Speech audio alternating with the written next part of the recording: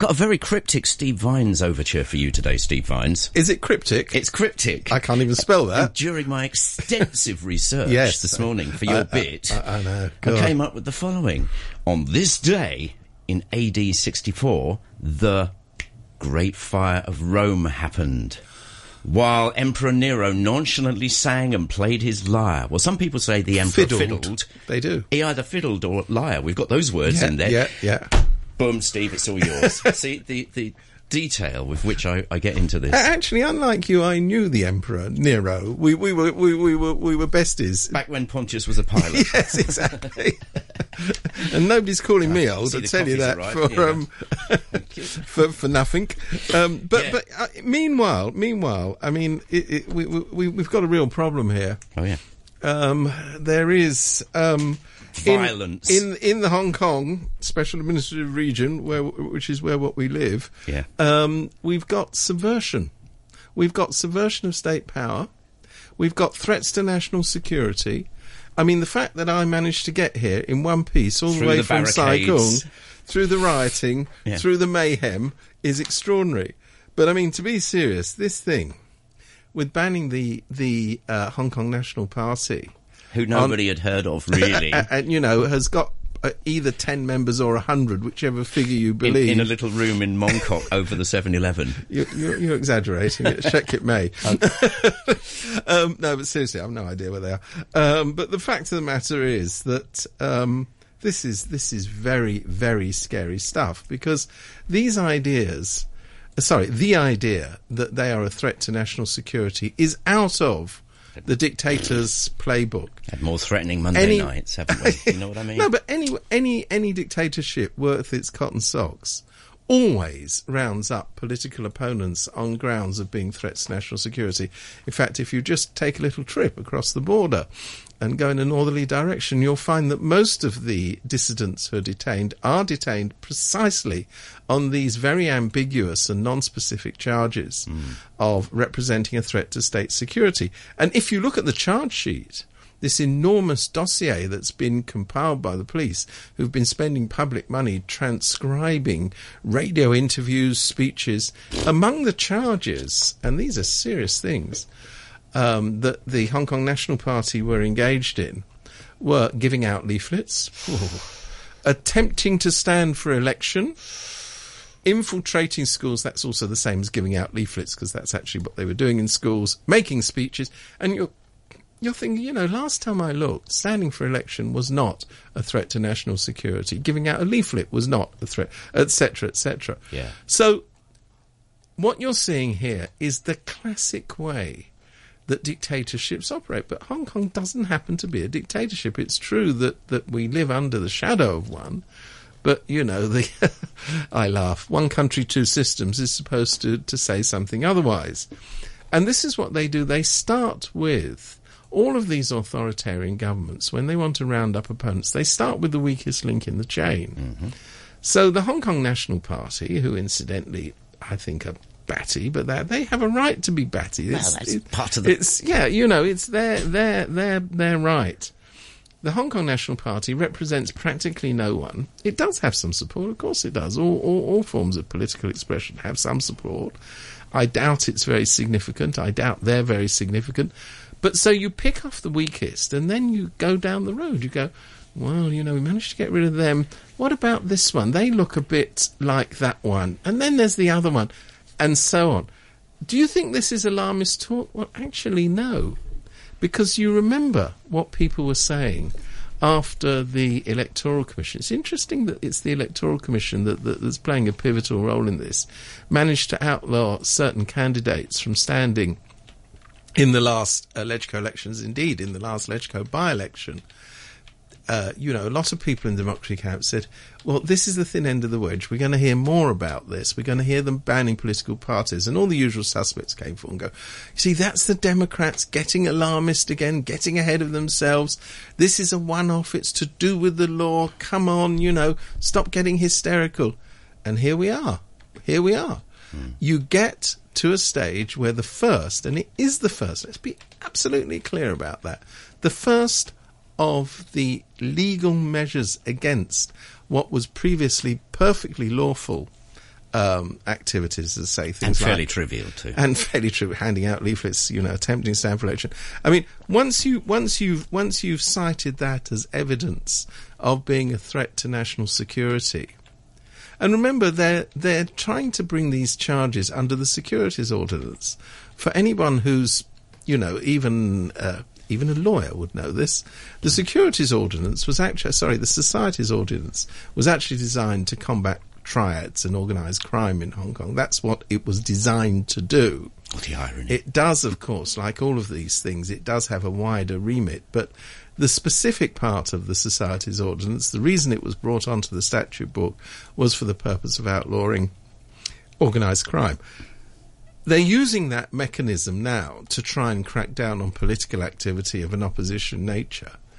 And, this is very, very thin end, all those words in one sentence would bring you to a conclusion.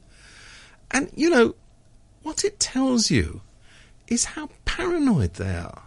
I mean, in a society that's confident of itself, that walks around, and someone says, for example, where I come from, to Theresa May, that you're an utter disgrace, you shouldn't be there, you're a complete wally, people go, yeah, okay. The big black van doesn't come around. The big black van doesn't come around. Someone else comes around and says she's absolutely wonderful, she wears very nice shoes, and... Next. So it's only societies where they don't have which of course is the Hong Kong government. It has no popular mandate. It doesn't ever submit itself to elections, so it can't have a popular mandate. It's those societies that keep looking over their shoulders. They think foreigners are desperate to intervene in Hong Kong affairs. They worry about this, they worry about that, because basically they're paranoid. It's as simple as that. Can I chuck something in here? Because we heard stuff about that school magazine that C.Y. Leung got his knickers in a twist about. And it was a university magazine. A university magazine, yes. So why is it always the people in the government side, the people in power, basically, who start using the inflammatory talk? I'm just looking at something on HK Free Press here. Even if the political movement has not yet made an attempt to seize power and the danger of its policy is not imminent, the HKSAR government should take preventative measures, as HKNP's movement has started to take concrete steps in public to implement goals incompatible with the laws. That's a police letter. They're using these punchy words, you see. And it's interesting that the key word in there is even. You see, the point of the law, I'm sorry to be fundamental about this, the point of the law is to prosecute existent and actual crimes, not crimes that you think may be committed. Minority Report has reached Hong Kong. Yes, I mean, or laws which what they're saying is, when we change the law, they may well breach it. Well, the only law that the police have a responsibility to enforce is the law as it stands. They have no responsibilities whatsoever to police laws that do not exist. They have no responsibilities to... I mean, this is sorry. This is becoming a bit incoherent, but I mean, if you were sitting in a police station and you say, that bloke, Mr. Bloggs, I think I saw him in a cafe once, and he looked to me as though he might be about to rob a bank. Can you imagine? You go back to your station, you say to the station officer, can we pick up Mr. Bloggs? I saw him in a cafe. I thought he looked to me like the sort of bloke who might rob a bank. Dodgy, yeah. You would be sent on your bike, or nowadays in your Japanese-made vehicle. But whatever it is, you would not be allowed to proceed on that basis. But when it comes to politics, they're basically saying they have reasonable suspicion that by acting lawfully, and nobody has suggested, incidentally, that the Hong Kong National Party hasn't acted lawfully. What they're worried about... Whoever they may be. Whoever they may be. Well, that's true. All 10 of them, or however many, whoever they may be indeed. I mean, what they're basically saying is we don't like their ideas. That's a very, very, very, very different matter. And in fact, what is freedom of expression? I very much hope that in the entirely improbable, unlikely, and event that somebody attacked the right of the DAB to express its views, I very much hope I'd find myself on a picket line defending them. Not because I like the DAB, not because I like their views, but because I do like their freedom to express them. And that's the big story here. Not picking and choosing and saying freedom of expression only exists for views that you like. It's almost like these these people are being challenged to a punch-up. Come on, have a go. Come well, on, I mean, you know, it's a pretty one-sided punch-up, isn't it? No, but they're being enticed to kick off. Well, they are. I mean, what they're basically saying is, you know, when you say you want to stand for election, that's the same thing as wanting to blow up the whole system. Yeah. Well, gosh, who knew? Mind you, there were some fellas that got lifted for wanting to blow up the Houses of Parliament, and they didn't quite make it today. Yes, and you kind of feel that they had a case. They had Well, you know, they had little giveaways like explosives. You know, I mean, if indeed members of the Hong Kong National Party were found to hold a cache of explosive and AK-47s or even lesser, I think you'll find lesser automatic rifles, I would be all in favour of putting them in jail. I really would. But this isn't the case. I mean, you know, those of us who actually believe in the rule of law rather than rule by law kind of look at the statute and go, well, it says this, therefore it should be that. And I mean, where you have, as you do have in the Societies Ordinance, a certain level of ambiguity as to what is covered by unlawful activities by societies, you don't fill it in by wild imagination of what you would like to see covered. You just don't do that. Well, they have in this case. And if you think about it, the amount of police resources that's gone into monitoring the phone calls, the text messages. Remember, they've actually reproduced all of this. So this isn't speculation. But can they nick dog poisoners? A 700-page dossier contains these details. Yeah. It shows the apparatus of the state in Hong Kong is being devoted to. How many officers were engaged in monitoring these 10 people? Well, they only cite 2 people, incidentally. So apparently, all of this effort was devoted to surveilling just 2 people. One of whom I think may be guilty of owning a typewriter. Really? Don't know that. That's pure speculation on my part. I think a lot of people would be saying that the lack of logic here is. You're looking like you're really scared and you're just being stupid. Whatever happened to, ignore them and they'll go away. Because they will. But I mean, of course, there is logic here. I mean, I wish I could say... It's all over history, I was going to say, I wish I could say there was no logic. But I mean, the logic is that the comrades from the North have said the political mission of Carrie Lam and her boys and girls is to crack down on what they call separatism, crack down on people who are opposed to the one-party state. So, you know, the logic is that they're under this pressure to do that. And Carrie Lam keeps going around saying, oh, well, I won't enact Article 23, the anti-subversion legislation, right at the moment. But I tell you what, we'll have a go. I could have a go. We could start chucking people out of the legislature. We could start banning them from standing for election. And I tell you what, we could even ban a few parties. And they're sitting up in the North going, you know what? Conrad Lamb is not as bad as we thought she was. No, she might have been a colonial lackey in her day, but, you know, she's our lackey now and we quite like it. This takes us back about 4 weeks. There was an article saying it's all going down, but within the law. Well, by law. I mean, as ever. On paper, it's legit. Well, you know, you're stretching the law at its seams here. It's like using the law to get whatever you want. That was the article. Remember that made a few weeks ago. That is indeed the point, isn't it? So, you know, people who believe in rule of law don't think that the law is there to be used to obtain political objectives. And these are political objectives. Don't even start to imagine this has anything to do with enforcement of the law. There's always this notion that when somebody... Yes, in Hong Kong, doesn't like the system, there's going to be violence. The greatest infiltrations in history have had nothing to do with violence. A lot of them. I mean, let's just... Cold War, for instance. But let's just confine ourselves to Hong Kong. I mean, instead of hopping up and down talking about threats to national security, why don't they actually look at what's happened in Hong Kong? Protest in Hong Kong, other than by leftists in the 1960s, the very people who are sitting at the apex of the system now, other than them, There has been no violent protest in Hong Kong. Nil, nothing now. It takes too much effort. I mean, doesn't it? it's quite true that every now and again, somebody's grabbed by the arm who say is a Legco attendant and goes to hospital.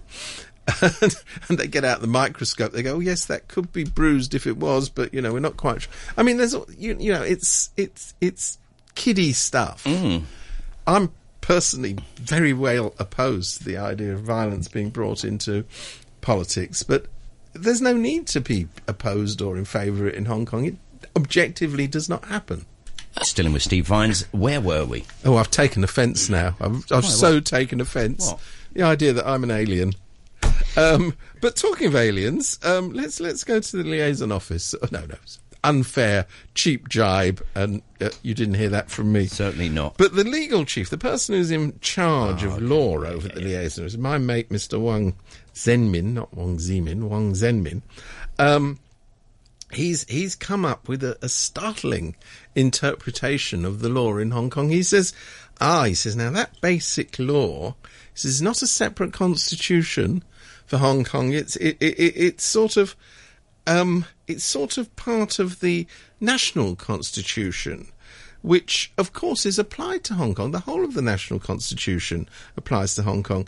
He obviously hasn't read Article 18 of the Basic Law. No, he obviously doesn't care about Article 18. Which actually says national laws do not apply in Hong Kong except for... And then they specify things like the national flag law, the emblem law, and blah, blah, blah. So, I mean, it's really a case now is the law is whatever I've said it is. It's not what's written down. This is...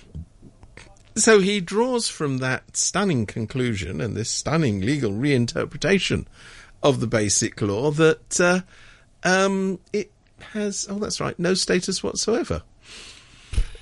Except for some sort of, addendum to a big daddy document, or as President Trump would say, a big bigly document. A big bigly document. No, you sort of see where they're coming from with this stuff. No, I know exactly. You're not going to be attentively listening to that. No, well, the trouble is that the weasels what count do attentively listen to this. I suppose so. It's a bit depressing, but hey ho. Yeah.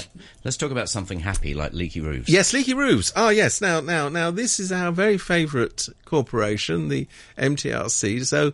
Another day, another scandal. What I like about scandal is that a scandal? It's a leaky roof. It's a leaky roof. Yeah, all right, okay. Another day. Well, another day, another cock up. I think we could call it that. I don't. I mean, that is actually the technical term. People who've done advanced engineering will tell you that's what they're called. So, I mean, yet again, how do they handle this? So, of course, they don't admit that there's a leaky roof. This is in the new rail terminus for the express railway that's going to take you to Guangzhou at the bat of an eyelid, except it isn't because they've lied about how long the journey is. Anyway, let's not get into that. We've done all that before. But here we have a leaky roof. Now, as they've pointed out, and you can tell they've got experts on the job, it only leaks when there's heavy rain. Yeah. Now, I tell you what, who knew? Yeah. I mean, what level of expertise do they employ at the MTRC to work out that when it's dry... You would never understand. I wouldn't understand. When there's no rain, there's no leak. Well, gosh, and bosh. Yeah. So, I mean, it just adds to this multiple feeling of incompetence, of sort of a general level of willful... Yeah, exactly. That's another technical expression that you'd learn if you had the qualifications for it. I mean, you're quite right. It's not a scandal in its own, but it comes on top of, faulty platform this and faulty reinforcement that, and the lines aren't quite working, but they think they found a grease that can sort of make them... here's the thing. It's a big company with big construction projects. Most construction projects have problems. Nobody doubts this. But when you're a big company in the public domain, more or less 70-odd% controlled by the taxpayer, because we the taxpayers still own 70% of the equity in the company, you have responsibilities that you don't frankly have when you're a private company putting up a corner nose-picking shop in Wong Tai Sin. This is a very big company. So that the way to handle all of this is you tell the public these problems have occurred. put the fire You don't out. wait until a newspaper highlights them and then go, they're harassing us, they keep revealing things, we're trying to do an honest day's work, but, we're being held back by these pesky journalists looking around for troubles. Why does this stuff get in the newspapers? And here we get to the nub of the matter.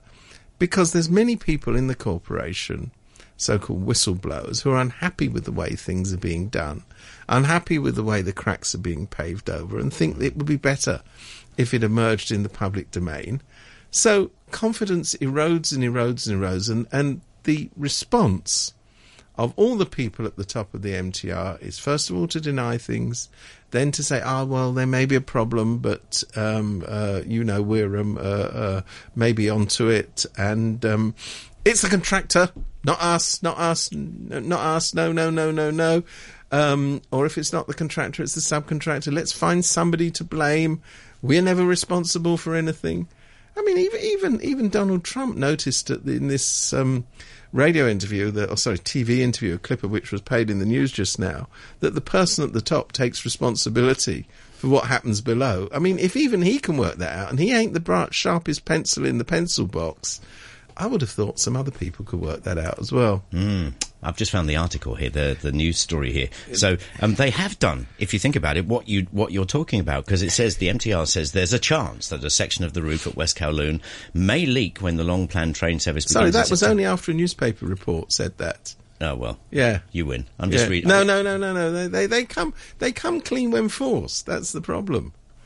I like this. So they're going to keep... Sorry, go on. No, it's just they're going to keep it out of the passenger bit. Yes, that's good. Now, where do we have to... We don't want damp passengers. No, absolutely. But what happens is, in a situation like this, every little thing becomes a big deal, which it wouldn't normally be. It wouldn't normally be a leaky roof, wouldn't it? If you were issuing... if you were operating in a transparent way, you'd say, on Wednesday we found there was a problem with the roof at Central Terminus, blah, blah, and blee, are dealing with it. People go, oh, well, it's a leaky roof. We have those we have those at home. Yeah. We know what they are. And if the big stuff hadn't come up, this wouldn't be a thing at all, would it? Exactly. But, they've kind of passed the point of no return on public credibility as far as transparency is concerned. And, this is a great pity, because I think the MTRC as a railway operator, maybe not as a construction company or a construction administrator, is a very fine thing indeed. I mean, as a user, never in years heard anything like this, had you? No. Maybe we just didn't hear it. Well, maybe it didn't happen. It's just possible. But the fact of the matter is that they do know how to run a railway. They do know how to run a mass transit system. Yeah. It's fast, it's clean, it's efficient. Let's find the source of this stream. And the source of this stream is... the superfast railway, mainland, and the pressure to get things done, and too many having projects, the mainland guys in Hong Kong doing the ticket. Well, there is. So if you trace it back, there's a very small, and this brings us to the other thing. There's a very small coterie of large companies who get these contracts. So we hear over now we get into tendering as well. Well, there is that. Yes, so we hear over in West Kowloon that the major contractor, which isn't a mainland company, it's a local company called Shinchong.